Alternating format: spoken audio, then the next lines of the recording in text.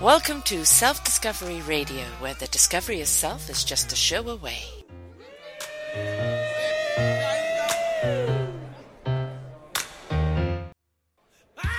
What makes you happy?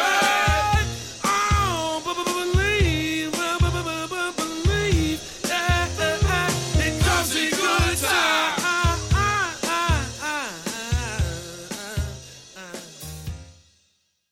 Good morning, good afternoon, and good evening, everybody. Welcome back to another edition of The Story Matters. Today, I am with a very special gentleman who's going to be sharing some wonderful secrets with you, Michael Bradford. I'm your host, Sarah Troy, and you know, on this particular channel, I bring extraordinary people who have done extraordinary things in their lives, and their gift is not only to themselves, but what they share with others.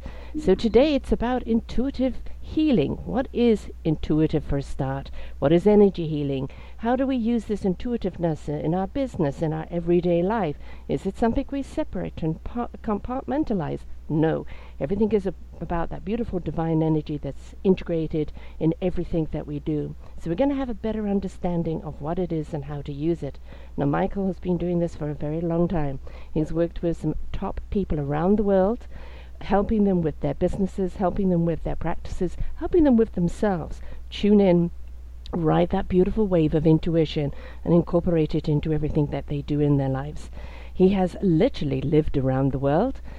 He's now based in the US. He's kind of come home, and he's kind of taking a different direction right now, which we're going to discover all about today. So let's hear what it is that he does, how we trust our intuition, how we use it in everything that we do, and how we ride that beautiful wave of a divine energy that can guide us in everything that we do in life. So welcome to the show, Michael. I'm glad to be here. Thank you for inviting me. Oh, my pleasure, my pleasure. And literally, I think, you know, maybe a term for you might be a nomad, as you've literally lived kind of in one country after the other for so many years. I mean, it's you know, not necessarily living out of your suitcase, but you never were in one place for very long, were you? Well, Sarah, it's I've been to all 50 states. I've been to 53 different countries, and I've been. There's a lot of names for me. One has been Johnny Appleseed, because I've been planting seeds all over the world, and there's another term called Earth Weaver, I like that one. Where you're connecting with the different energies. I mean, I could start off very quickly with a story, if I may. Mm-hmm. May I? Okay, one time when I came back from a 6-month trip around the world, in other words, that trip, I was living in London at the time, and then I went to Nepal, Malaysia, Hong Kong, Singapore, Australia, New Zealand, then I came back to the United States. And it was very strange, because people said, Michael, you know, we can't read you anymore. We can't see you anymore. And they got very concerned. And I got concerned because they got concerned. And then I called a couple of the people that I know, that I trust. And they said, Michael, you left everybody in the dust. You picked up black matter or dark matter energy, which isn't negative. It's just a different form of matter. When I was in Singapore, they said I picked up rainbow snake energy when I was in Australia. And I picked up primordial soup energy when I was in New Zealand. So each area that we go to in the world has its own energy, which can facilitate, help, activate, and speed up our process, whatever that process may be, whether it's healing, evolving, etc. So I have plenty of those stories too. I have well over 500 stories. So I will let you lead, and I will. Yes, we don't have time for the whole 500 today, but let's kind of some key points in here. You know, let's take those different energy imprints. It's a great place to start. You know, when you think about like a shaman or a wise healer, you know, especially of the days past, they were in one place and people came to them. And I would imagine it is because they have that energy signature that then they're kind of beaconing out, that resonates out to other people, and people know to come to them. But when you do think about traveling around and you are picking up those different types of energies, does it have an effect? I mean, you're a pro. You know what to do with these energies. But for somebody who is traveling a lot. Take air hostesses and pilots and, people in the forces. Does it affect how they interact with life or how they receive their energy information if they are carrying so many energies within them? Well, Sarah, let me start by saying that I'm an empath. And as an empath, and obviously I'm a male, I've had menstrual cramps. I've been working on people who were having challenges with their menstrual cycle, and I picked up the pain. So I do appreciate what a woman goes through. Thank you. Not to the full extent, however, but and when I was up in Alaska, I was drinking iced tea outside of a pub, and I wound up getting a hangover because the people behind me were drunk. So there are different situations where we're empathic, and what we've learned to do in our society today is pretty well, I don't want to say shut down, but we're so overloaded with stimuluses that we're not as open. Where someone that is out in nature a lot and in silence a lot, they have a tendency to be much more open, receptive, much more sensitive to their surroundings. And this is what the Native Americans and all the indigenous tribes did. They were hyper sensitive to everything around them, and therefore very intuitive. One of the things that people know is, okay, you wake up in the morning, you take a shower, you brush your teeth, you do certain things to take care of your hygiene.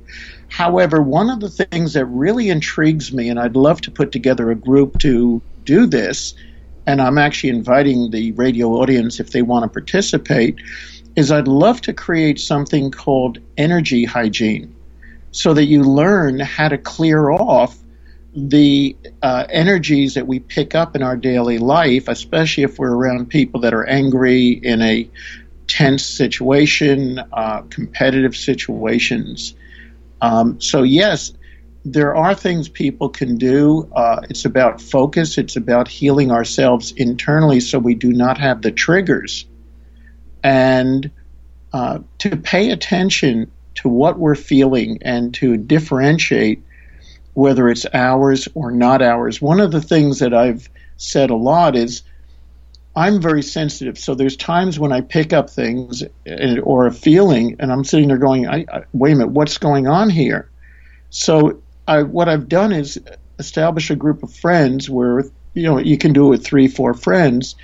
And when you're feeling, let's say, frustrated or down or and you can call your friends and say, okay, how are you doing today? Without telling them how you're doing. And at that point, if everybody in the group is feeling frustrated and down or the same type of energy, it's more planetary than it is personal. Mm-hmm. If you're the only one in the group that's feeling this, then it's personal. And before any type of catastrophe, war, bombing, tidal wave, anything that goes on the planet, a lot of sensitive people will pick it up and react to it. And, they won't understand why they have a severe headache, why they're feeling nauseated. So this is very important to understand what is ours, what isn't ours, and how to deal with that. It's very important. I mean, you've got caregivers that are dealing with people in high stress all the time. You've got industries that demand so much from people. They don't know how to pace them. It's just demand. I'm an intuitive as well and a sensitive. And one of the reasons I actually had to kind of give up helping people one-on-one is because I didn't seem to have that barrier to protect myself very well. And I felt everything. And, I could be in a coffee shop and feel someone's pain and most certainly the planetary, what's going on. Like just over the new year, there was a shift going on there and the heaviness. And I spoke to a few other intuitives and they were saying, there's this global thing going on all the time and it's just pulling everybody down, kind of part of that ready to launch into a new era. But we are so affected by those energies that are around us, and of course we don't understand them, so we react. It kind of, I don't know, maybe a knee-jerk or just react, and we don't really know what we're reacting to. I'd also like to add another thing to that, and Sarah, I totally agree with what you said, and I appreciate you sharing. Part of what we're doing is actually grounding that energy. In other words, if you take lightning, you'll have a lightning rod that'll ground that energy. We're a number of people on the planet, or should I say people that are conscious and working for the light, we are actually transmuting that negativity. And I want to tell you a quick story. I was with a major organization that did motivation and personal development. And there was a woman that I was speaking to their group, and there was a woman there who said, "Michael, can you help me?" She said, "I want to be a trainer, but I can't be a trainer because I'm so sensitive that I can't, it overloads me." Mm-hmm. And I said, "Can I measure, do I have permission to work with you?" Because I asked that of everybody. And she said, "Yes, please." I checked her auric field. Normally an auric field will be out anywhere from a couple of feet to maybe maximum 6 feet. That's about normal for someone's energy field. This woman's energy field was out, 50, 100 feet from her body. So she was very open. She was very sensitive. She was very caring. She was very nurturing. But she didn't understand how to work with her energy field. And I said, imagine you have a straw in your mouth. And I said, and as you're breathing in your energy field. You're telling it to come in. Well, the woman, after about 2-3 minutes of doing this, and then I had her zip herself up in a lycra skin tight suit, she felt amazing. It looked like she grew 3 to 6 inches taller. Her energy was much more solid. And then the outside energy, other people's energy, did not affect her. So there are many, many things. One of the things I've been fortunate with, I've worked with over 30,000 people all over the world in many, many different cultures. And I've had the opportunity to be around, watch, participate in ceremony with hundreds and hundreds of shamans, psychics, medicine people, etc., and observing how each one does it their own way, and yet there's still underlying threads that hold it all together. The way they express it, the way they approach it is different, but the essence is the same. So, yeah, actually, I'd like to address that, because I've interviewed some people where that they've been in that kind of shamanic zone, with what they've written, with what they've done, and then later on I've had them back where they've then taken almost that intimacy of their energy into a broader spectrum, and then all of a sudden I find that energy shift is so completely different that I can hardly recognize the signature of that person that was there before. Is that something we have to be very mindful of, that we don't change that energy core signature too much? Well, yes and no. Okay. Let me approach it this way. We have a soul frequency and a soul vibration. That soul frequency and vibration is our essence. We have soul affiliations. In other words, I come from outer space, so I'm ET, extraterrestrial, and Native American. Those are my soul affiliations. Mm-hmm. If I have experiences that empower and enforce those energies and amplify them, I'm heading in the right direction. I'm heading towards soul. If I have other energies that I wind up taking on, there are possibilities of them taking me in the direction of ego and personality or power or other things that are not in alignment with my soul's essence and my commitment for learning this lifetime. So one of and you brought up an excellent point. I've been probably facing, I would say, about a dozen dimensional doorways this lifetime. And a dimensional doorway is a massive energy shift. In those cases, because I know the challenge with getting it wrong or going through a dark dimensional doorway or one that is negative, I've been extremely cautious in working with shamans, healers, medicine people. Well, I'm even cautious working with doctors. If they're not conscious, I don't want to work with them. Mm-hmm. So it's very, very important that the people we work with have the highest integrity level, and the energy that comes through them comes from the right place. I will share something here which I normally don't talk about, but I will only work with those energies on the master level of the white light or higher. I actually have a filter that I work with. So I don't care how strong the energies are, what they promise me, what they promise to do. I say thank you, but no thank you, because my commitment is only working on the highest levels. Of the people that I meet that do energy work, healing work, chiropractic work, cranial sacral, whatever the form of healing they do, I check on the energy and I ask, is it in my highest and best interest to work with this person? Are they working with a level of integrity that feels good to me and is right for me? And that's one of the reasons, Sarah, that I was so excited about meeting you, is because you are one of those people that has a very high integrity level. I will say there's been a struggle not to stay in it, but most certainly, the earthly pull from, like you, I'm an ET. I'm from all the thousands of years ago that I first came here. I came here to teach soul, to teach spirit, and how to live in honor of that.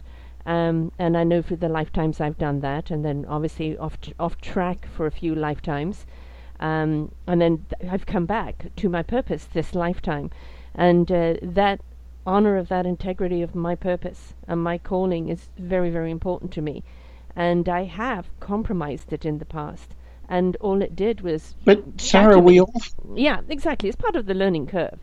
But it's when you do get into that integrity, when you do get into that space, there is nothing you're going to do to jeopardize that, because you're now completely in purpose, and to do so, would completely dilute the purpose for which you were here. And so, you have to honor, what your meaningful purpose is when you find out what it is, and honor that to its core, because that's where the divine energy supports you.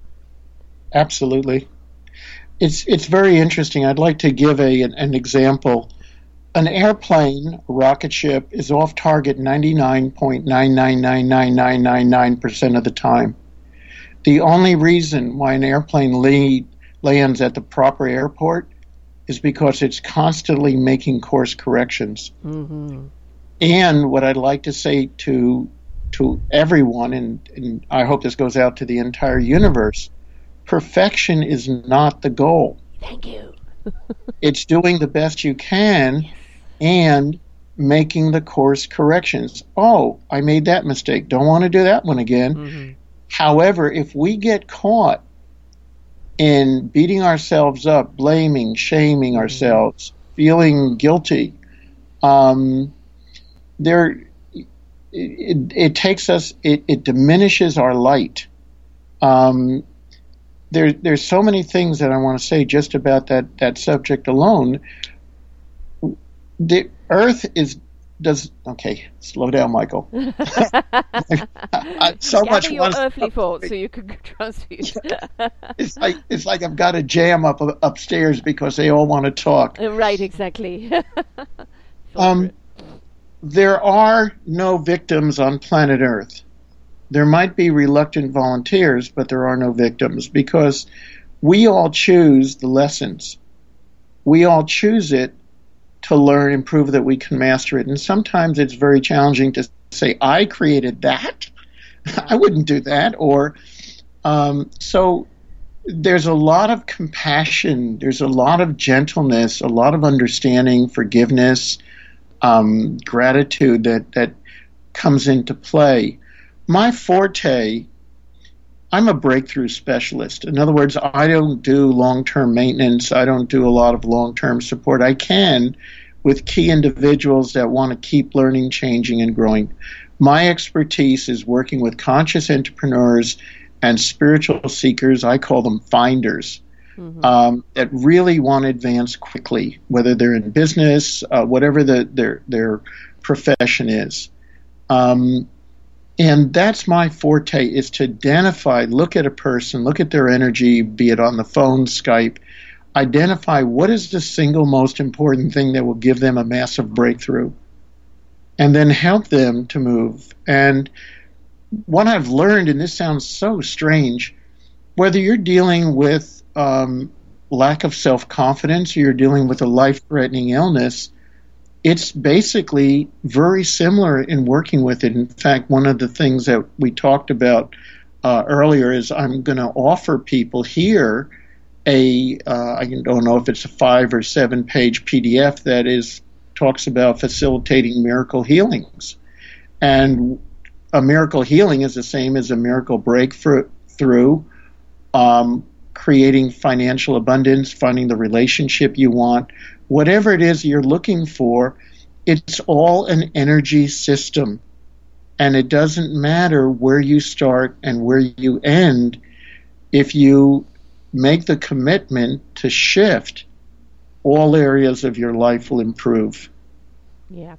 It's inviting those good vibrations, isn't it? When you look at the wind, when you look at energy, you look at the fiber optics, everything. It's constantly moving and dancing along, with the vibrations of life. And we've become so rigid in our thinking and our actions, and so linear that we're the ones that are restricting ourselves from being able to, go with the flow and live in the now and understand what it is in this very moment that you need to do and that because if you take care of this moment, it's taking care of the seeding and the possibility of the next moment. But if you're not willing to kind of dance along to wonderful cosmic vibration music, we're going to get stuck. And when we get stuck, that's when the mental and the physical start seizing up because of all the blockages that are now within us, the restrictions. You're absolutely correct. I've spoken to quite a few law of attraction groups around the world and other groups that are very much interested in manifesting and creating positive things in their life. The challenge is a lot of people invite, and there's different ways of inviting, some that are much, much better than others. And the other part of that is allowing, because a lot of people will invite, but something inside of them, an unconscious thought, attitude, belief system, shock, or trauma, will keep them from allowing it to actually manifest. So they get one part of it down, but if you don't get the whole system down, wherever the weakest link is, that's what's sabotaging the person. But the good news is, it is easy to track that for a person like myself, to track that energy and within a couple of seconds or minutes, identify what it is. And the interesting part, Sarah, is I don't send healing energy anymore. I used to.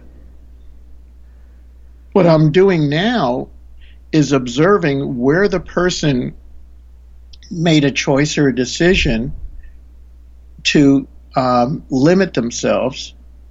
I can see that whether it's this lifetime or another lifetime, on Earth or off Earth, and I just ask them, does this still serve them? Mm-hmm. And then I watch what they do with that energy. And again, whether it's an entrepreneur or someone suffering from a life-threatening illness or a child that's having a challenge, whatever it is, I do it the same way. I just want to share, there's a story I want to share about a couple who I knew the man through a business connection, and he said, Michael, my wife has had 2-3 miscarriages and she's pregnant again, and we're really concerned. And instantly I got, you got to come see me for a session. And they did. And both of them had been sexually abused as a child.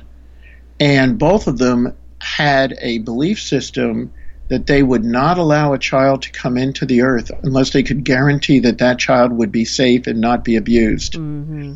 And what I worked with them on was the fact that that child has its own karma, its own destiny, and all they could do is do their best, and that child, they had to trust themselves that they would be okay, the child would be okay, and whatever the outcome was would be okay as long as they just did their best. That was more than enough. Well, they have a healthy child now, thank God. And this is the type of thing. One other story, there was a woman who came to me well-dressed, and she was talking about herself and what she was doing. I kept on getting to ask her questions about her husband. I finally said, can I ask you some questions about your husband? And she said, okay. And I said, tell me about his business. And she said he was in business with a couple of other people in a real estate company. And I said, I'm getting he needs to be careful. He needs to cover his backside. And she laughed at me and said, these are high school friends of his. And she said, Michael, you don't know what you're talking about. Well, a month later, she calls me back and said I should have listened because the other two people ganged up on him, pushed him out of the company, and he lost everything.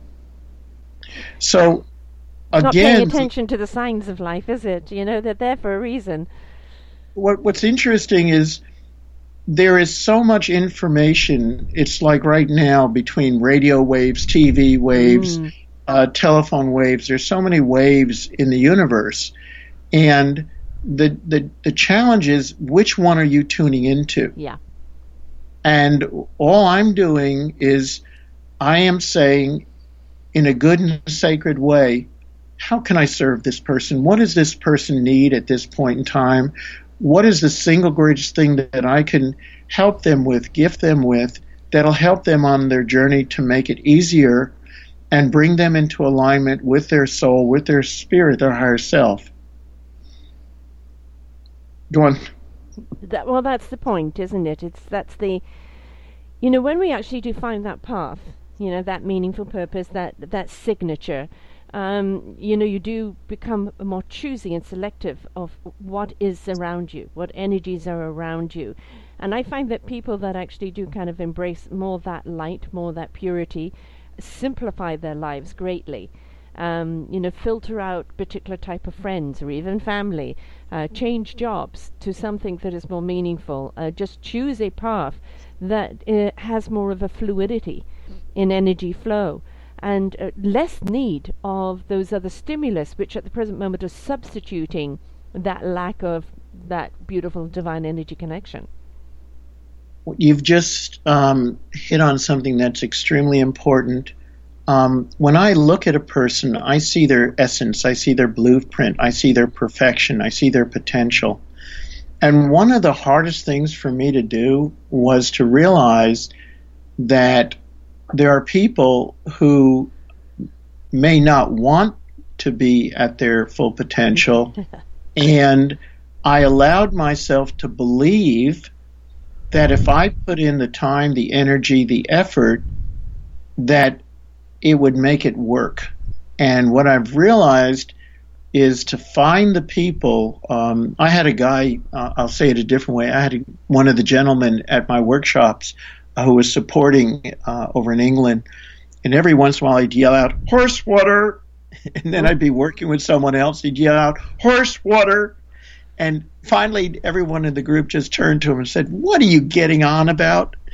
And he said, well, you can lead a horse to water. You can't make it drink. Michael, this person is not committed. They're not interested. They're playing with the energy. They're in resistance. Work with someone that cares. And this is where I'm looking for, is for people, whether it's coaching, mentoring, whether it's individual healing sessions, people that really, really desire, want, and are committed to their spiritual growth. And part of the challenge is a lot of those people will say, well, I'm not committed enough. I could be more committed. And you've got to be participatory. You have to participate in it. Absolutely. It's not a question of going to you and you kind of waving a magic wand and then them going out and everything is fixed. You are in a beautiful toolkit. And you're showing them how to use those tools in their own lives. Precisely. And you're the cheerleader and the encourager and the nurturer and the shoulder. But if they're not willing to step up and participate in their own lives and participate in their own healing and participate in their own glory of what they're here to do, then you can't do anything. I quite agree with him. Show them the water, but they're refusing to drink. There is nothing you can do until either they're ready, or maybe this is their lifetime. That they're not ready. Maybe they have to come back a couple more lifetimes before they are. But we have to work, and this is something, like you, I used to try and save people. And I would spend months and months and months on people trying to pull them out of the mud. And I'd get them out, kind of have them washed off, now let's move forward, and they'd turn and go right back in again. And it drained me, totally and utterly drained me, because I was pouring all my energy into them. And then it took somebody tapping me on the shoulder and saying, Sarah, what the hell are you doing? This person doesn't want to be saved. They're just using your energy to feed their discomfort. And they're comfortable in their discomfort. It's one of my biggest learnings too, Sarah. Yeah. It took us a little while, didn't it? Sarah, here's the challenge. People like us and a lot of the listeners, they mean well. They want to do well. Yes. And you don't have to, but there's an old story. You can't help an alcoholic or a drug addict until they bottom out, till they really want the help. I'd like to tell you a couple of stories. Number one, in my workshops, and that's one of the things I love to do is small personal workshops, maximum of 20 people. And I've figured out a way to break codependency in one weekend. And so the workshops are, pardon? That's a magic bullet right there. So part of it is working with people intensely for 2 days. In a group of 20, I can work with everyone over and over and over and over and over again. So I really love to do that because that's when you get your maximum shift. And excuse me, I'm going to put a plug in. If there's anyone of the radio listeners that's interested in bringing me into your area, I would love to do that. That's one. I've just returned to the United States after being overseas for 20 years, so I'm just starting out again here in the United States. The other story I would like to tell you is of someone that called me up. He was in his early 20s, and he said, Michael, I'm hooked on hard drugs and alcohol. I'm in my early 20s, and I'm really scared. And I said, are you still using? And he said, yes. Well, normally my guides and teachers will not allow me to see someone that's still using. But for whatever reason, they said, yes, you should see this person. And I said, okay, I'm being told to see you. And he said, I'll be right over. And I said, no, you won't. I said, the soonest I can see you is 2 days from now at 9 in the morning. So he said, okay, I'll be there. So he shows up 9 o'clock in the morning on hard drugs and drunk, driving at 9 o'clock in the morning. Scary. And again, I wasn't going to see him. My guides told me to see him. So I came in, I worked with the guy for an hour, and he was pretty... He said his doctor said if he came off cold turkey, he would die. He might die. And my guides came through and said that's the only way he's going to do it. And I said, I'm not a doctor. I can't tell you what to do, but it's up to you what you want to do. And he said, okay, let's go for it. So we did the session. It was about an hour. He left. And about a week and a half, 2 weeks later, I'm getting all these phone calls. What'd you do to the guy? What'd you do to the guy? And I said, what do you mean? Well, he's clean and sober, and his whole life turned around. There's more to the story because a year later, I was in London giving a presentation, and he came up to me and he said, Michael, do you remember me? And I said, no, I don't remember people. I'm in another altered state when I'm working. And he reminded me who he was, and when I was giving my talk, I brought him up on stage to acknowledge him. Well, a week later, 2 weeks later, I get more phone calls. But this time, he hates my guts, and he's angry and he's furious at me. So I called him up, and I said, what's going on? He said, you're to blame. And I said, what do you mean? He said, I'm back on drugs and alcohol. I said, why are you blaming me? He said, because I thought you were a god who waved a magic wand over my head and cured me. He said, I'm not strong enough to come off drugs and alcohol by myself. But you did. He did. You're right. I mean, this is, the evidence is there. You only saw him once. And that choice after that was his. You gave him the right energy to make that choice. And then, but this is actually you've hit on a very important point here.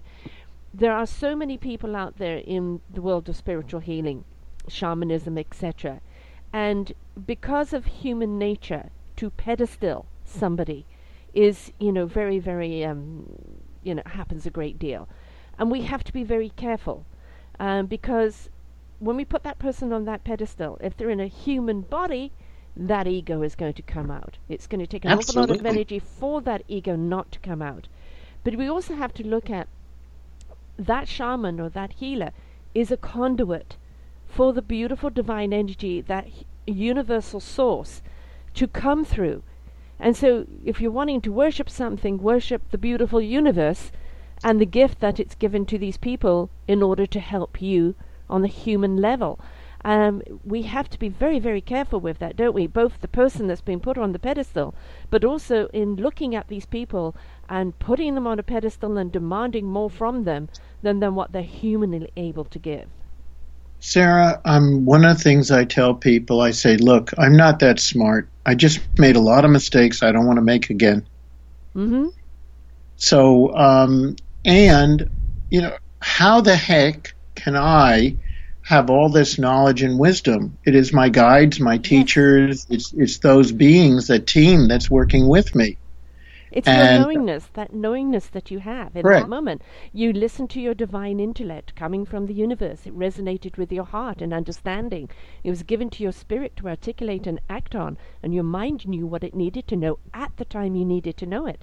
That is knowingness, and that is that beautiful attunement with the universe. And that's how you know what you know when you need to know it. But I bet in the next moment you don't remember what it is you knew in the last moment, especially when you're in a session, right? Yeah, people say, can you repeat that? I say, sorry, I hope you recorded that because I can't. I'm in a zone. I'm in a flow. Right? I don't remember what I say. I don't remember what I do after a workshop. Mm-hmm. Actually, after a workshop, I actually come down. I can feel my energy shifting. And there's times when I've said, okay, I'm in spiritual Michael now, and then I come back in a human Michael. They're blending more and more together all the time. But when we go up to these higher levels of consciousness, when we go up to these other dimensions, it's very, very amazing. And we can all do it. It's just a matter of knowing. It's like the article that I wrote on facilitating miracle healings. There are, 20 keys that will help people to understand how to shift things. It's like when I have someone that comes to me, let's say with cancer, I do not see the cancer. I do not use that word. I just see the person as healthy, whole, and complete. My record on working with someone, there was a gentleman in Malaysia who I met, was in his late 40s, and I made a comment in my workshop, and I said, I've never seen an allergy that was real. And the guy starts screaming at me and everything else, and I had him stand up. 34 seconds later, it was gone forever. Mm-hmm. So understanding and be able to see what the link is, yes. He was linked to a past life. Be able to see what was going on and be able to bring the person's attention to that pinpoint of decision making where he could make another decision, and a lifelong, life-threatening allergy just melted away instantaneously. And I don't think people, understand that it's kind of a DNA signature, isn't it? I had 152 lifetimes removed from me. It was a pattern. I'd lived for 152 lifetimes. And it didn't matter how much I could intellectualize it or try and break through it spiritually. Until that blockage was removed, there was nothing else I could do. And I found somebody, by chance, by universe, who managed to do that. And she took away that imposition that had been placed on me that I was not worthy. I just simply was not worthy. And with removing that, it was all of a sudden I'm no longer those 152 lifetimes of unworthiness. I'm a newborn. Absolutely. With a discovery of what my life can be my choice to make. And, it's so empowering because that's where that free will is, right? Absolutely. I'm going to have reactions, I'm going to make some bad choices, but that's okay. They're all learning, and they're all going to lead me to really where I need to go. But follow the heart, follow the soul, follow the spirit, because it will lead you right. Just keep breathing and keep walking. Yeah. And always do your best, and always stop and say, okay, what did I learn from this? What could I have done different? What could I have done better? And with all the time being kind and gentle to yourself. Yeah, big key. The same way you would be with a young child or an animal. Yes. Most people are much more kind and gentle to an animal or the flowers than they are to themselves. Yes. Yeah, and I keep harping on about good vibrations, Beach Boys song, I love it. But, it is that, isn't it? If you're vibrating within yourself in a sense of anger or self-disappointment, or you're putting yourself down, and that's going to riddle through your whole psyche and your whole body. And it brings on an unruly stress, and then that starts affecting your body. And it's a vicious cycle. And if we just, as you said, we're kinder to oneself, give yourself a break, tune in, pay attention to those signs within you and around you. You'll actually start understanding what is your purpose here. Because that's what it's all about, right? What is your purpose here? And what I was talking about, energy hygiene, yeah. Again, you've got it mentally, physically, emotionally, and spiritually. So when we are more conscious of how we treat ourselves, how we talk to ourselves, our languaging, this is all part of it. And that goes for thoughts as well. People think it's just physically speaking, but your thoughts are they're the seed. Absolutely, and the thoughts. I listened to someone's languaging, and I could tell pretty quickly how successful they are and how happy they are. Because some people say, "I can't. This is impossible. It will never work. I'll try." Just their languaging will indicate their self-sabotage patterns and their level of willingness to be happy and successful. The interesting part is when we change our frequency vibration, as we shift, we start attracting better people, healthier people, healthier situations. And I call it a spiral. As we spiral up, because there's many levels to the learning, as we spiral up, we increase our frequency vibration. We no longer attract negativity. We're attracting much more positive opportunities, and they become easier, quicker, faster all the time. And it's a constant upgrading. So again, life is a journey. It's not a destination. And a lot of us say, okay, I want to hurry up and get there. Well, it's a never-ending story. It's something that continues.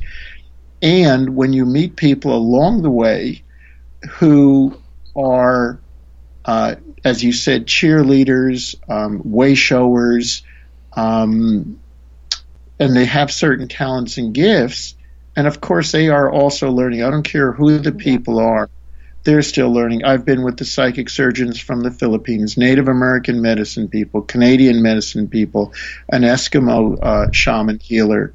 I've been working with the Peruvian shamans, the Egyptian energies, the psychic surgeons from the Philippines.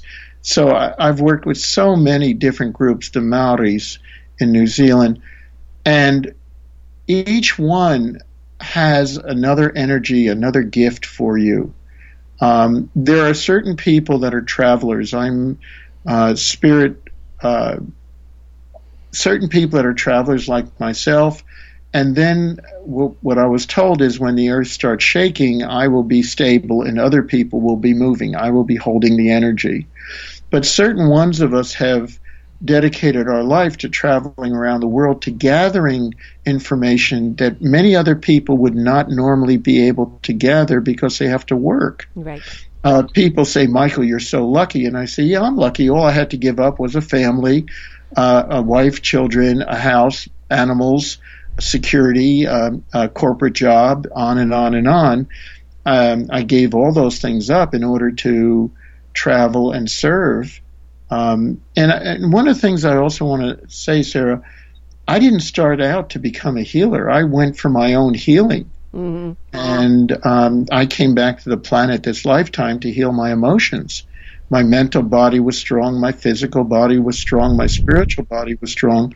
But in other times and places, I saw the light and went for it and left my emotional body behind. So I had to come back and learn about emotions this lifetime.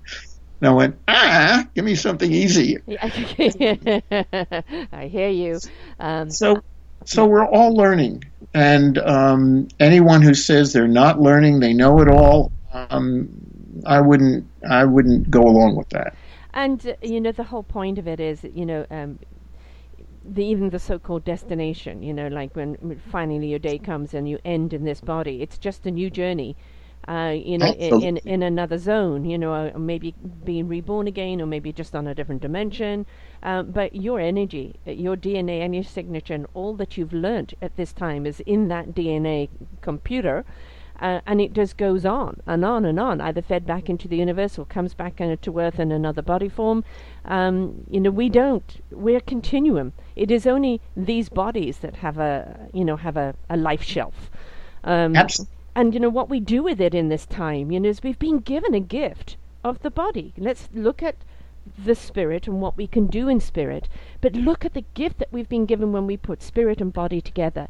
The touch, the taste, the feel, the sight, the whole envelopment. It is so absolutely beautiful. And if we heightened those senses to appreciate what we see, what we touch, what we taste, what we feel, and understand what a divine gift it is to have this beautiful spiritual energy within our body and live in partnership with it, we actually truly understand what our earthly purpose is. I absolutely, totally agree with you. And I find it interesting that we come to Earth to learn this, and there are also pathways of learning, especially in the past, where everything was total abstinence, where you didn't touch, you didn't talk, you didn't feel, you didn't connect, and you isolated. So for me, I followed, there's a number of forms of spirituality. One is total indulgence, the other one's total denial or abstinence.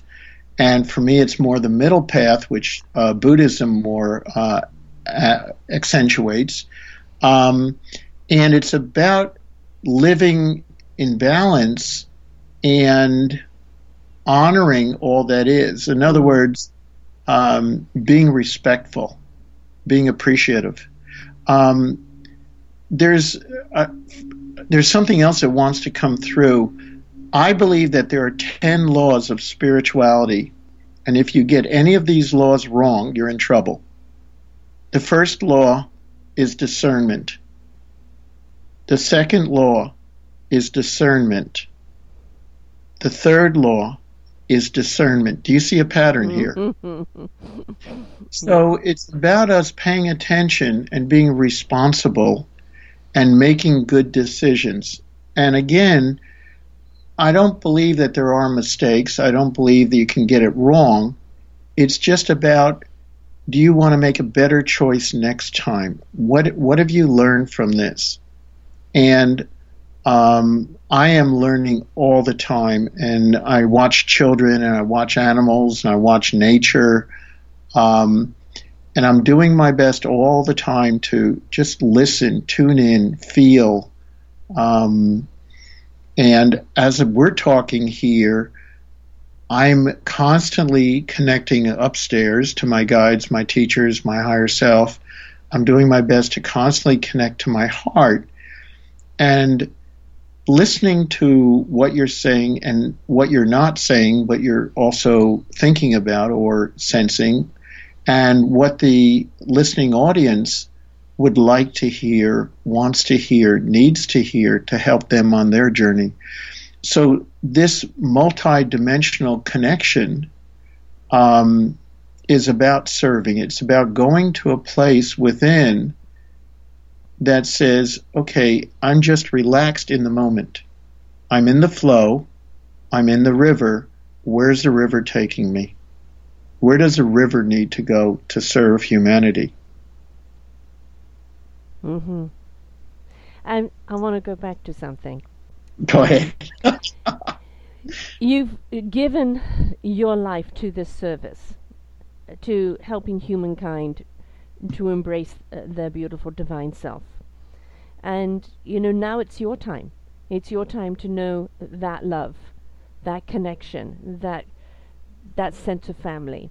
And this, I think, is something people need to understand, that there are people out there like you who have paved the way energetically, understandingly, connectively, in your teachings and everything that you've done. By going around the world, you've kind of built this beautiful, matrix of energy connection that has formed its own energy source. You've made that sacrifice for humankind, and I believe now that it's your turn to know, that love, that connection, somebody for you. But that also doesn't mean for everybody else out there that when you make that divine connection, that it means sacrificing love or sacrificing family.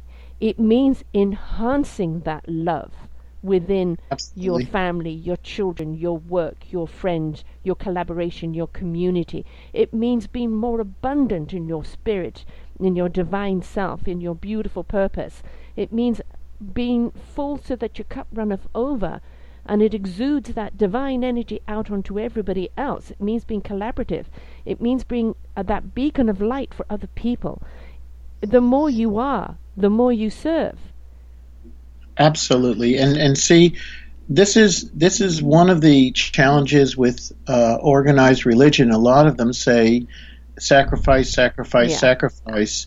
And what you said was so absolutely what I call right on, is you talked about the overflow from the cup. You have to have your cup filled.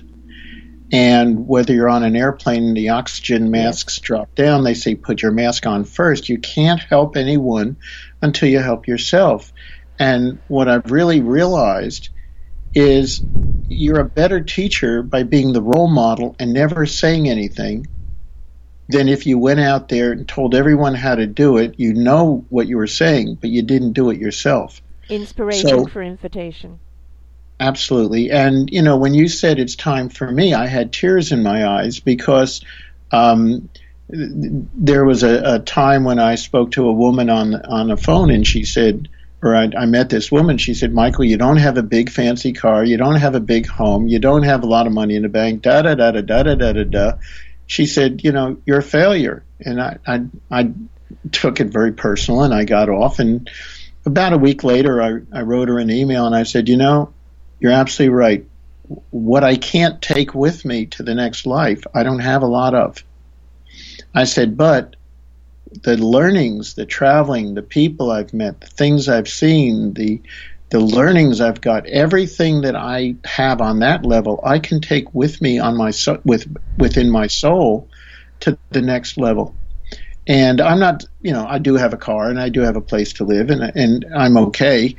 But some people, and I used to run companies and corporations, so I've had all the high status and everything else. But it depends on what your motivation is and what gives you joy. My dream is to have a healing center, a cutting-edge healing center, the best in the world. And I knew Eileen Caddy from Finhorn. She endorsed my book. I've been to Finhorn.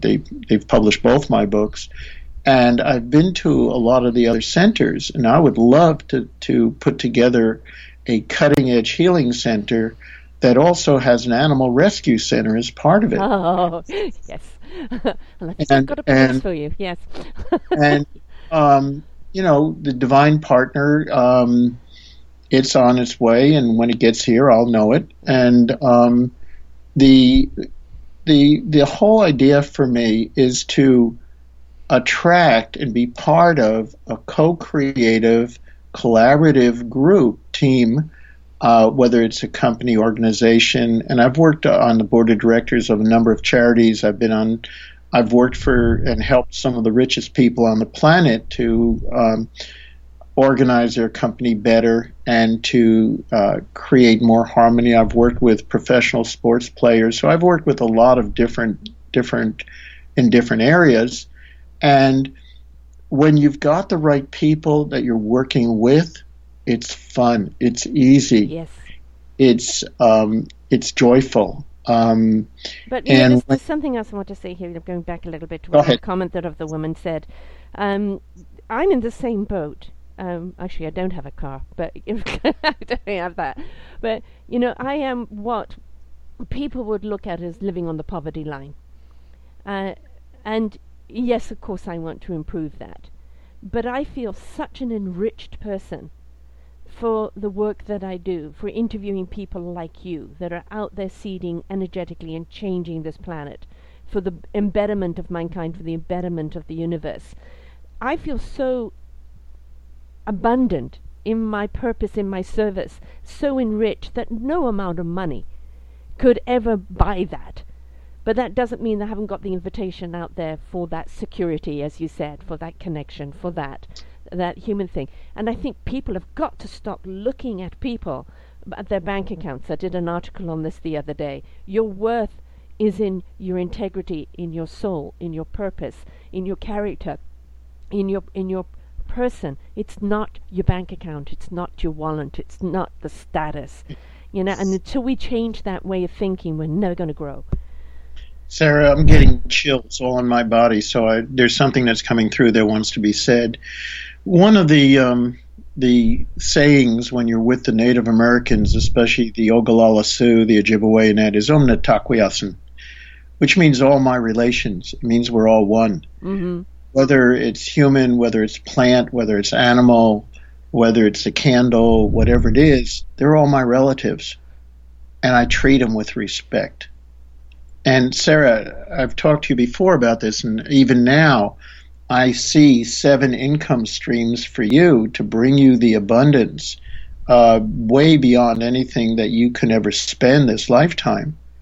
And it's about all of us being open, receptive, and supporting each other to open those pathways and to know, some of us have had lifetimes where we had the abundance and it took charge of us, or our egos and others. Yeah. So we don't want to touch it. We go, I don't want to go there again because I may misuse my power. But, when you fall off a horse or a child falls off a horse, the first thing you want to do is get that kid back on the horse. Mm-hmm. A kid falls off a bicycle. The first thing you want to do is get the kid back on a bicycle. But the challenge is with people that are sensitive and they care, they fall off the bicycle and they don't want to ever get it wrong again. So they never go back to the bicycle. And it's really critical that we understand that and we face that and we master that. And then we are free. We are free. We're masters over our destiny. We're masters over our life. We're master over our circumstances. Don't dictate, invite. Be open to whatever's going to come. Possibilities create opportunities. All you need to do is put out the way you want to feel. What you want to achieve in your own work in life, and allow those channels to be open and recognize the signs when they're tapping you on the shoulder. Sarah, that's absolutely totally true. And I would love to have people like myself around to be able to spot where the blockages are so we can put some grease, oil, WD-40 on it to loosen it up and let it flow easier. Yes. And so all the wishing and wanting, yes, that creates a drive. However, when you have people like myself, like others that are talented and committed, helping you, then it's much, much easier to move. It's much more harmonious, and it's much more gentle and kind. And there's some people that say, I've got to do it all by myself, and that's it, and so God bless them. And there's other people that say, I want a coach, I want a mentor, I want someone that's been there, that's traveled this road ahead of me.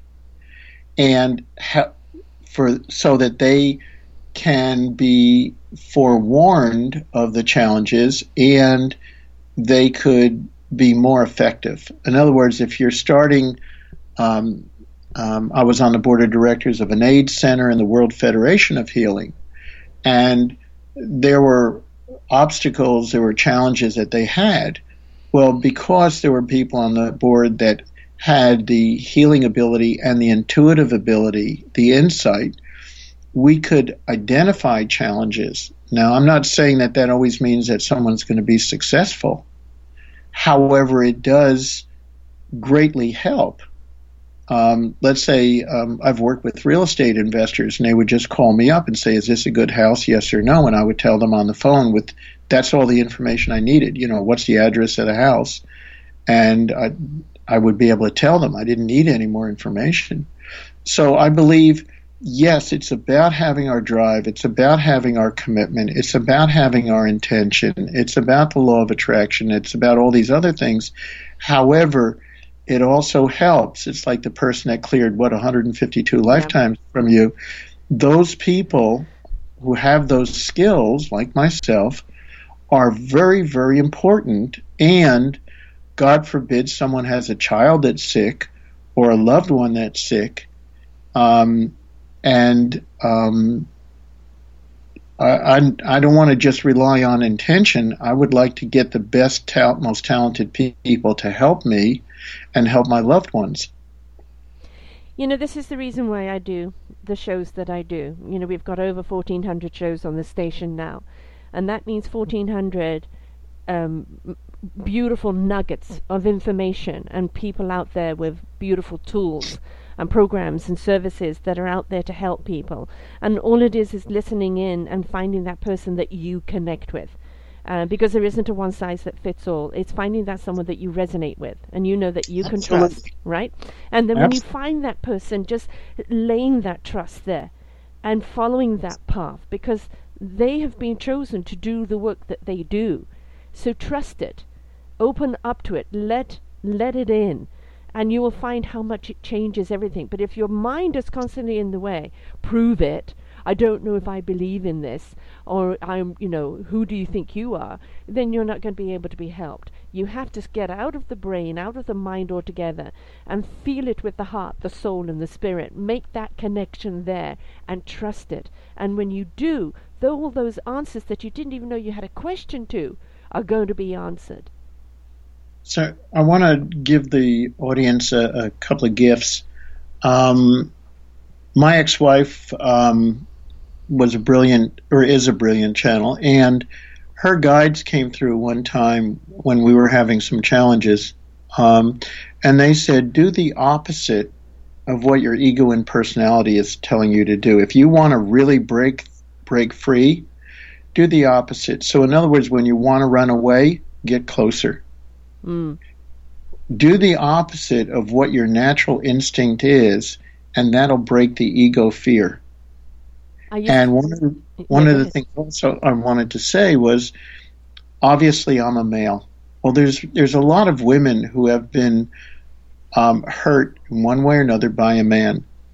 And one of the ways that a woman can heal, if she wants to really take that risk, is work with a man like myself and allow a man to support her, allow a man to help her to clear. If you can break patterns so quickly when you face them and you look them in the eye. I actually, one day when I was waking up, both of my parents died of cancer. Mom died at age 47, Dad died at age 65, and I've outlived both of them.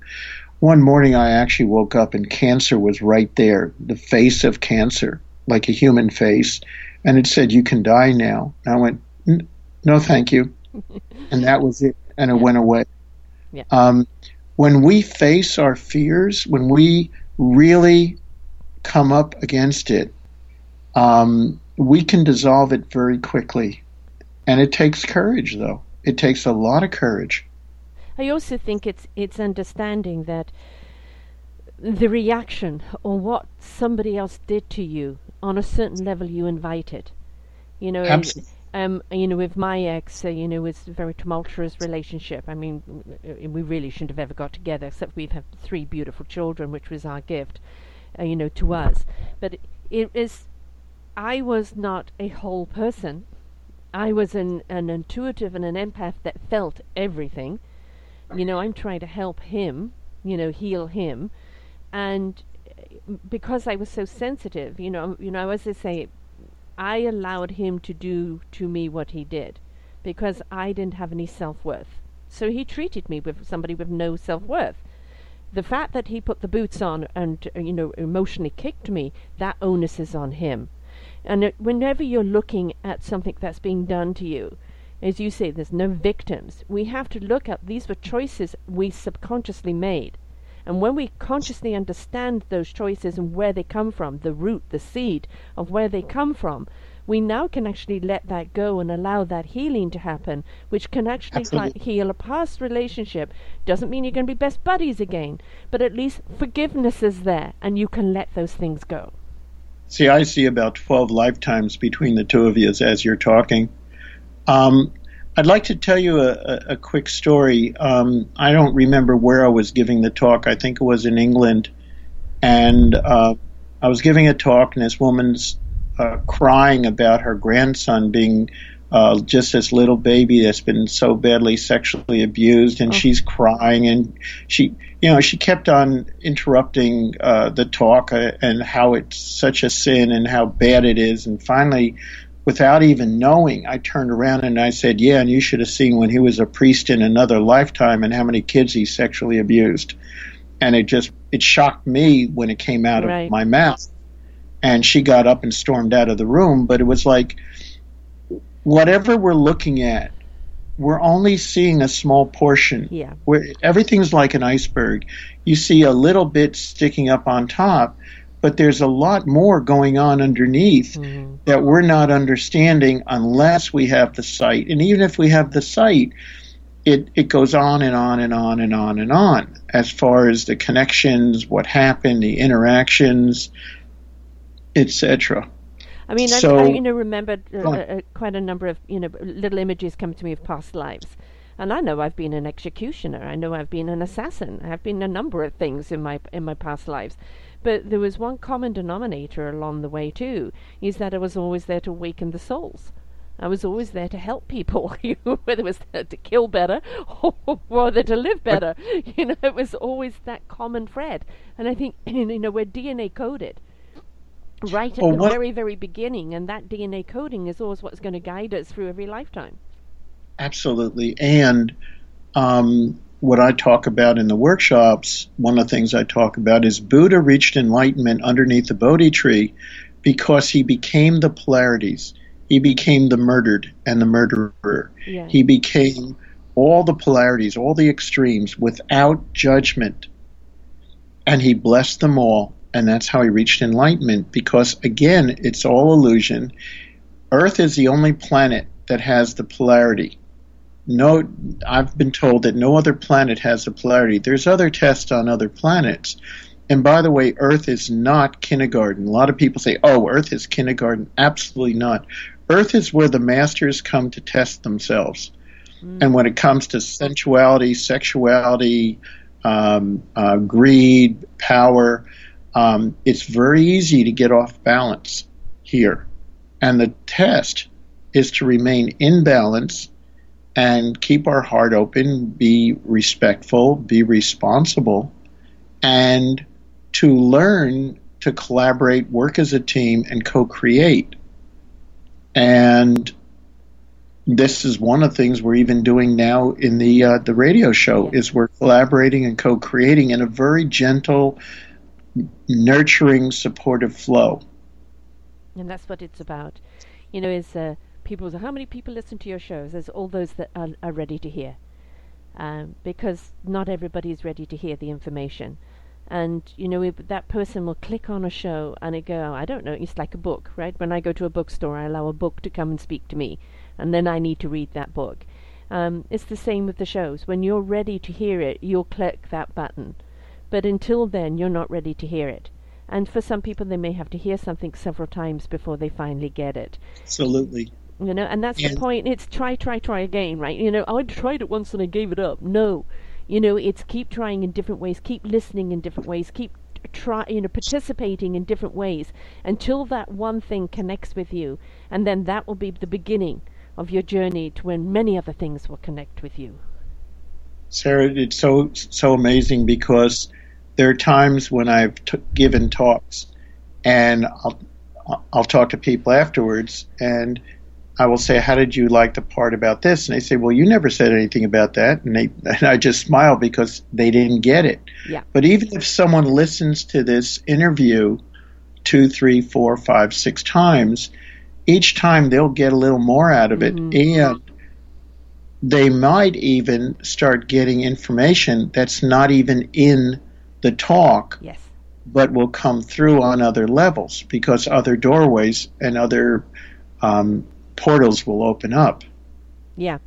The more they understand or the more they immerse into it, that permission and opening up, the more that divine knowledge can come in. Precisely. Right? And we don't get divine knowledge unless we need it in that now. Right? It's not I'm going to download a whole load of information and you've got to store it on your computer. The divine gives you that knowledge you need in that moment, for those people, for that situation. And then, it's don't worry about whether it's stored or not. When you need that information again, if you need that information again, it will come again, if you're tuned in. Absolutely. It's kind of, remember that, we've gone digital. So everything now is push a button and it'll jump to the station. When we used to kind of be the analog and we had to turn the knob. And I think that turning of the knob allowed us to get into those channels that were like hidden in between. On where those messages came through. And I think, we've got to just kind of knob it a little bit and keep turning until we find that frequency that speaks to us, and then ride that wave and see where it goes. Go ahead. No, that was it. No, I'm agreeing with you. I'm totally agreeing with you. I'm just sitting, you can't see the big smile on my face. Actually, I also want to talk about the fact that you do like 20 people workshops. I've had people say to me, you need to talk to big arenas and things. I said, no, I can't. I'm an intimate person, and I need to talk to small groups. I prefer being intimate and feeling that vibration and having people kind of get on a wavelength of vibration that feeds us all. If you're talking to big arenas, it is inclined to kind of get to a hysterical level, but it doesn't get to a level where I believe that it resonates deep at the core and then allows it to grow in that individual. Well, I've spoken to groups over 1,000 people, and I can do that. However, when I'm working deeply with people, in order to create the safety and give them the attention, that's where I choose a small group of 20 people, around 20 people. Private sessions, of course, one-on-one, they're about an hour. And if people have a question, should I go take a workshop or a private session, I always say go to a workshop, because in a workshop I get to watch people over 2 days, and they go home at night, they process, they come back. What's really interesting is a lot of times in the beginning of the workshop, people scratch their head and go, Michael, what are you seeing? What are you doing? How are you doing it? But by the second day, they're actually tuning into the energy because you're creating a morphogenic field, and they're actually picking up, seeing, feeling, and sensing what I am. So when I start saying something, they're already seeing it. Yeah. I also do a fire walk at the end of the workshop, but I just do it with 2 pieces of tape on the ground. And one of the people that attended my workshop was actually the regional manager for Tony Robbins, and he said, Michael, walking the hot coals, the real hot coals is easy compared to what you're doing, because you can track the person's thinking, what the age is that the block came in, if they're hearing their mother, their father, whether they crash at the beginning of the firewalk, in the middle, or at the end. So I'm actually monitoring the person's energy, which again, when I give them the feedback, it helps them to understand their patterns in life. And once they understand it and where it came from, then I can help them to just about instantly shift that. And then they walk the fire again, and they can, most of the time they can do it. But it's also about teaching them about manifestation. Yeah, exactly. When we learn to kind of tune in and open up those channels, and listening to the masters like yourself that put us on that path, as you said, you've taught your lesson, and now they'll go and use that, and maybe they'll meet somebody else that will teach them another lesson, or maybe they'll come back to you for another level. But the whole point is that's what people are there for, that collaboration. Sometimes it's just a question of being an ear, sometimes a question of being an encouragement, sometimes just having some information that somebody can't see that somebody else can, that gives them that, aha, I just needed to know that. The whole point is that we are this beautiful weave of energy that goes together, and when you know those signatures of people, you know who to reach out to, and that's really what it's about, isn't it? I have a story that wants to come through. May I please share it? Please do. This one's very, very, very embarrassing for me, but it's one of the greatest lessons of my life.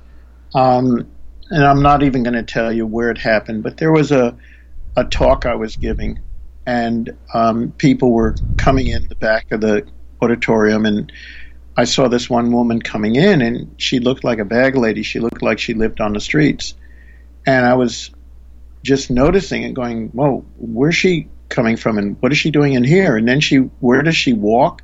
She comes right down and sits right in front of me.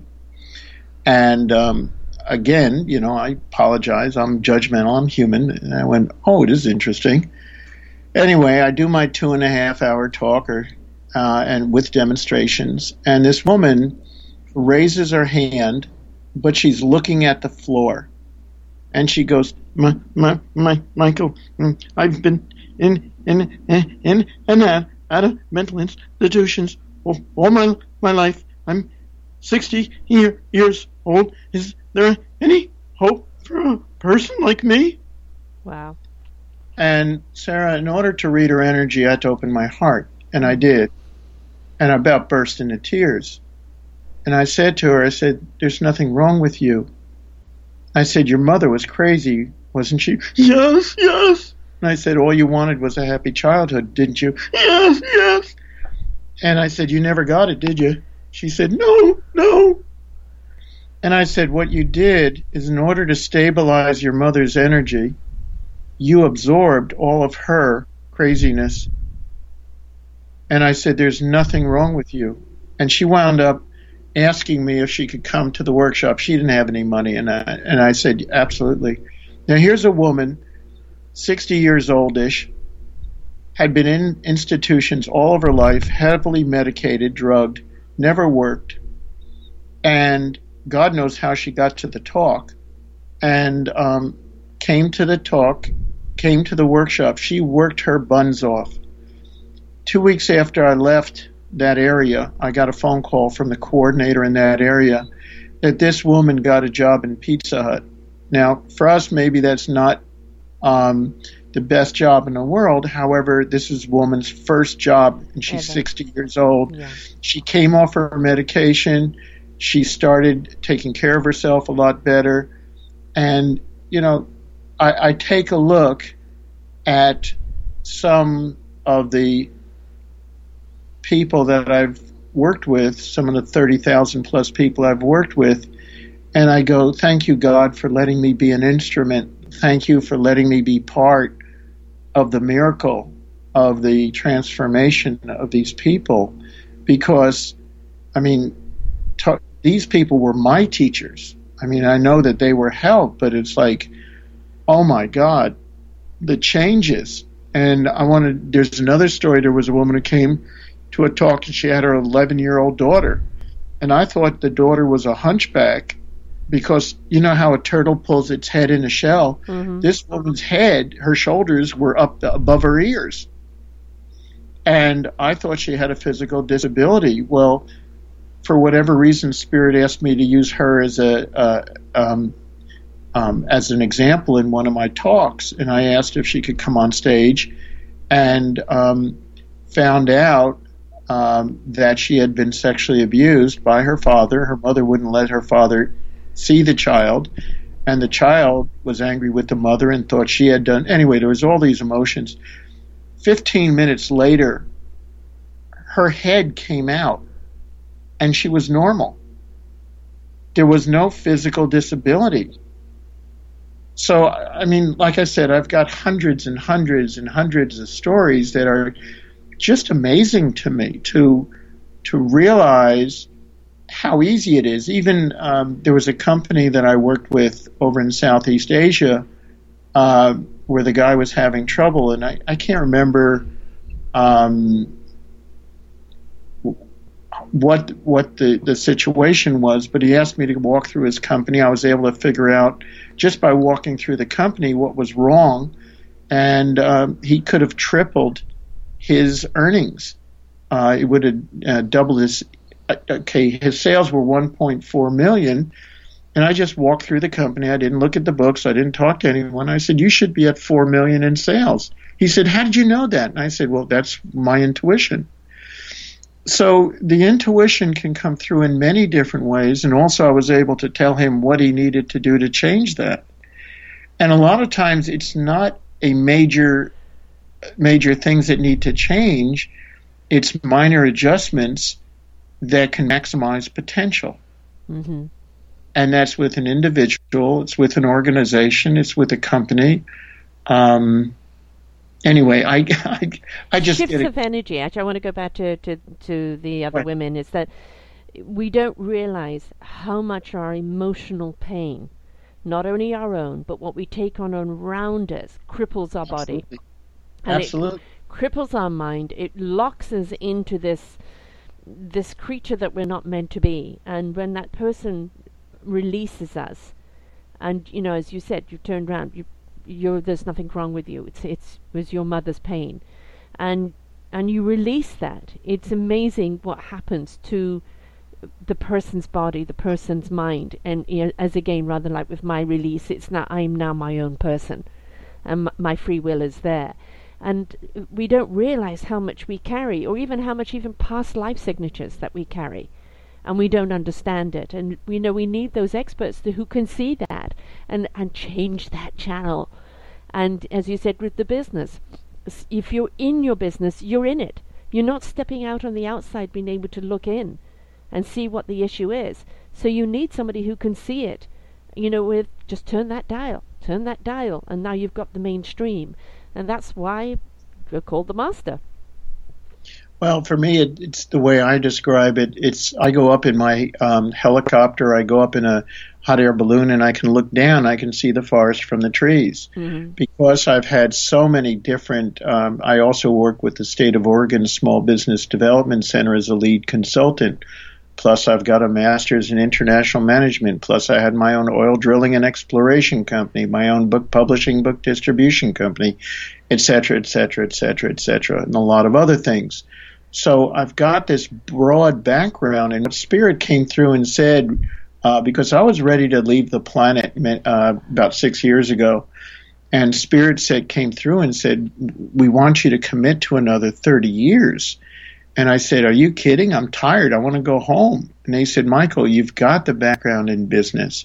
You've got the background in spirituality. You got the background in healing. We need boots on the ground. We need people that can help."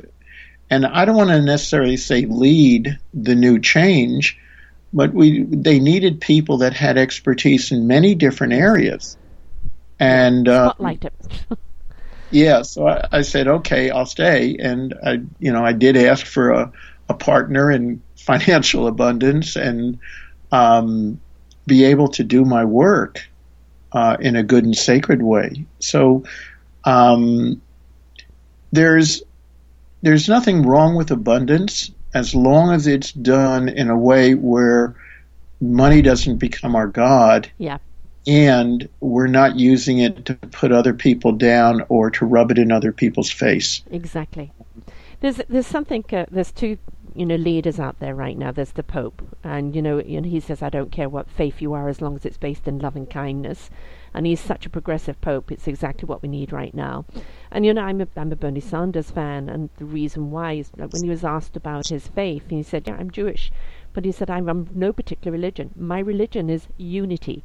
You hurt, I hurt.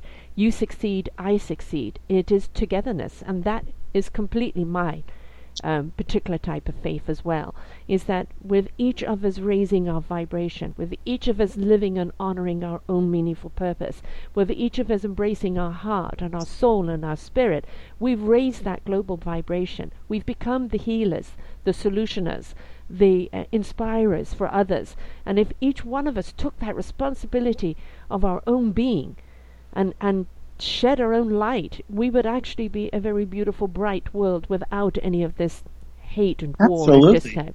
So it is up to each and every one of us, isn't it?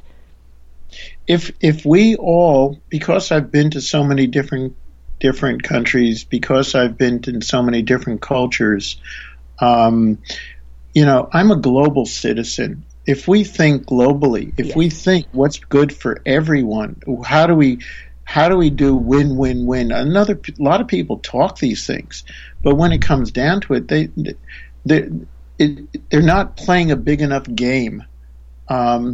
So I consider myself an intergalactic universalist. People say, well, what's your religion? Well, I'm an intergalactic universalist. Yeah, I love that.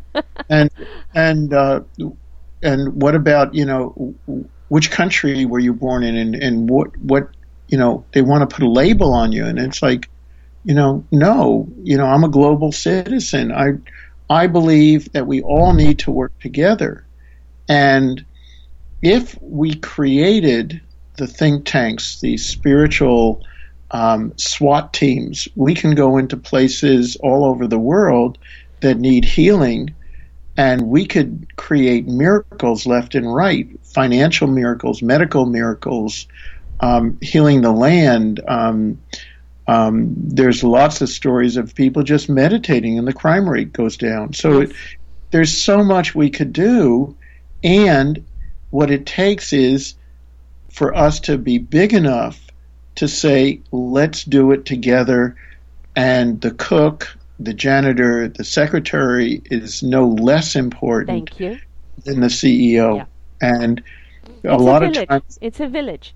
Absolutely. Right? And everybody in that village is only as strong as everybody's participation, everybody's skill. And it's not about how rich this person or that person is. How enriched is your village? How much are you honoring that person's skill? How much are you collaborating, working, protecting, looking after, and celebrating each other? Because that's what makes your community great. And why can't we look upon the world as a global village? One of the things that my heart has been really pining for is where are my people? Where's my soul group? Where's my family? Because my blood family sure as hell didn't understand me, and I sure didn't fit into my blood family. So it's like, okay, I needed a place to come in, and I chose that family. And they're really a great family for learning lessons. And where are the people that resonate with my soul? Where are the people that I don't even have to talk to? We just look at each other. We understand each other. That we go places, and it doesn't matter who's got the bread, who's got the car, who's got whatever, that we share it in a joyful manner where it's not even a question. And the dream is to be able to do that in partnership in business, partnership in relationship, partnership in community, partnership in co-creation, all those things. Well, you're sharing the same dream with me. That is entirely my passion, and this is entirely what I'm doing with the station, is, to bring those people together, to connect this beautiful fine web of, like-souled people who are out there to collaborate, celebrate, and walk alongside each other and embrace each other's skill and expertise, because I'm with you there. And we're also on the same personal soul journey. I'm willing to stay here for another 30 years and be what I am meant to be, because I think I've just come into my own now. I've really come into my purpose now. But yes, I've made the same requests. It would be lovely to have someone to love. I love everybody, but someone to love. And to have, but for me, it's also about the traveling now too, physically again, because there's so many beautiful cultures in the world, and the internet has really brought those cultures together, which is wonderful. But I want to personally celebrate, some of those cultures.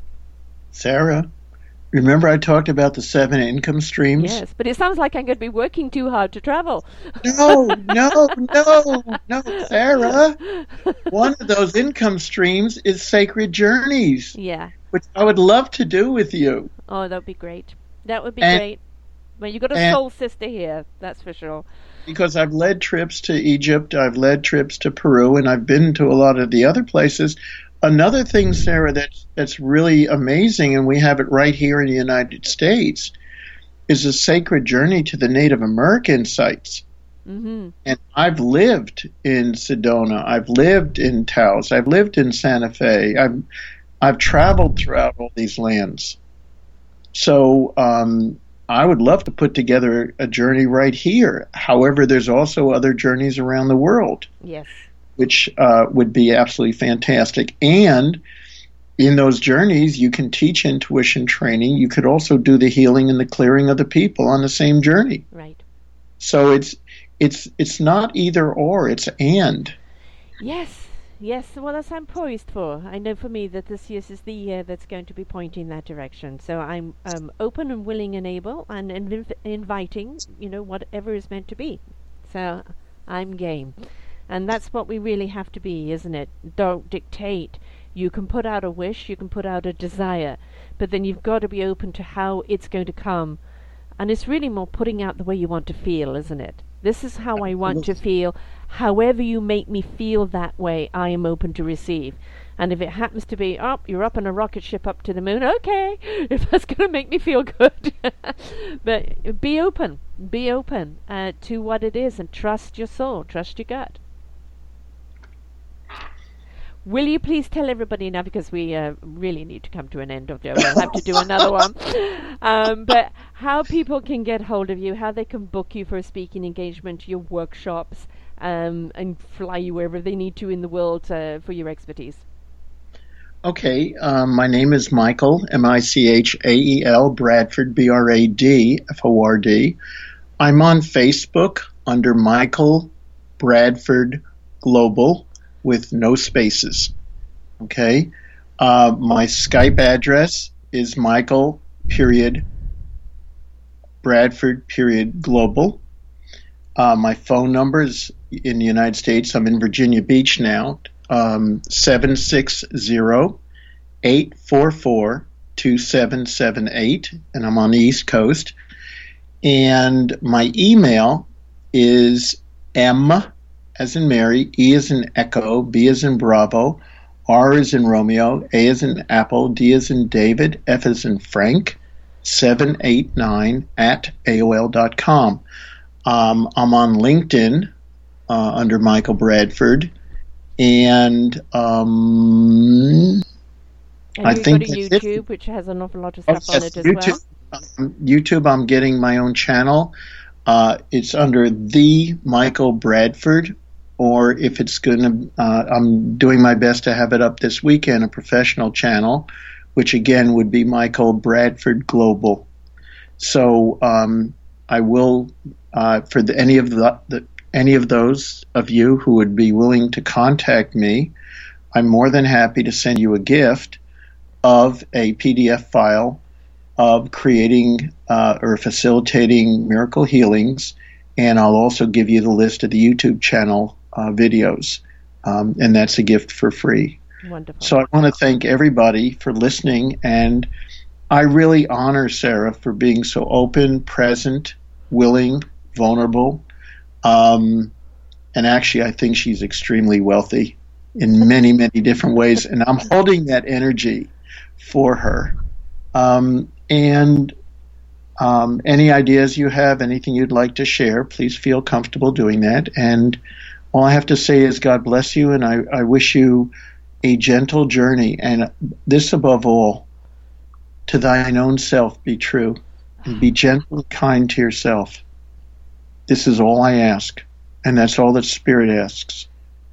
Be gentle and kind to yourself. And that's where it starts. That's where it all starts. That's where your journey starts. And, when you are, give yourself a break. Be kind to yourself. That's when you really start following that beautiful journey. And life is an adventure. Don't be afraid to walk it, right? Absolutely. Oh, thank you, Michael. This has been wonderful. We could carry on talking for hours. We're clearly going to have to do another show. The hour show has gone to an hour and a half, and it could continue on. But we're going to put the brakes on here, and we'll come back to you again with another show down the road. Truly a delight.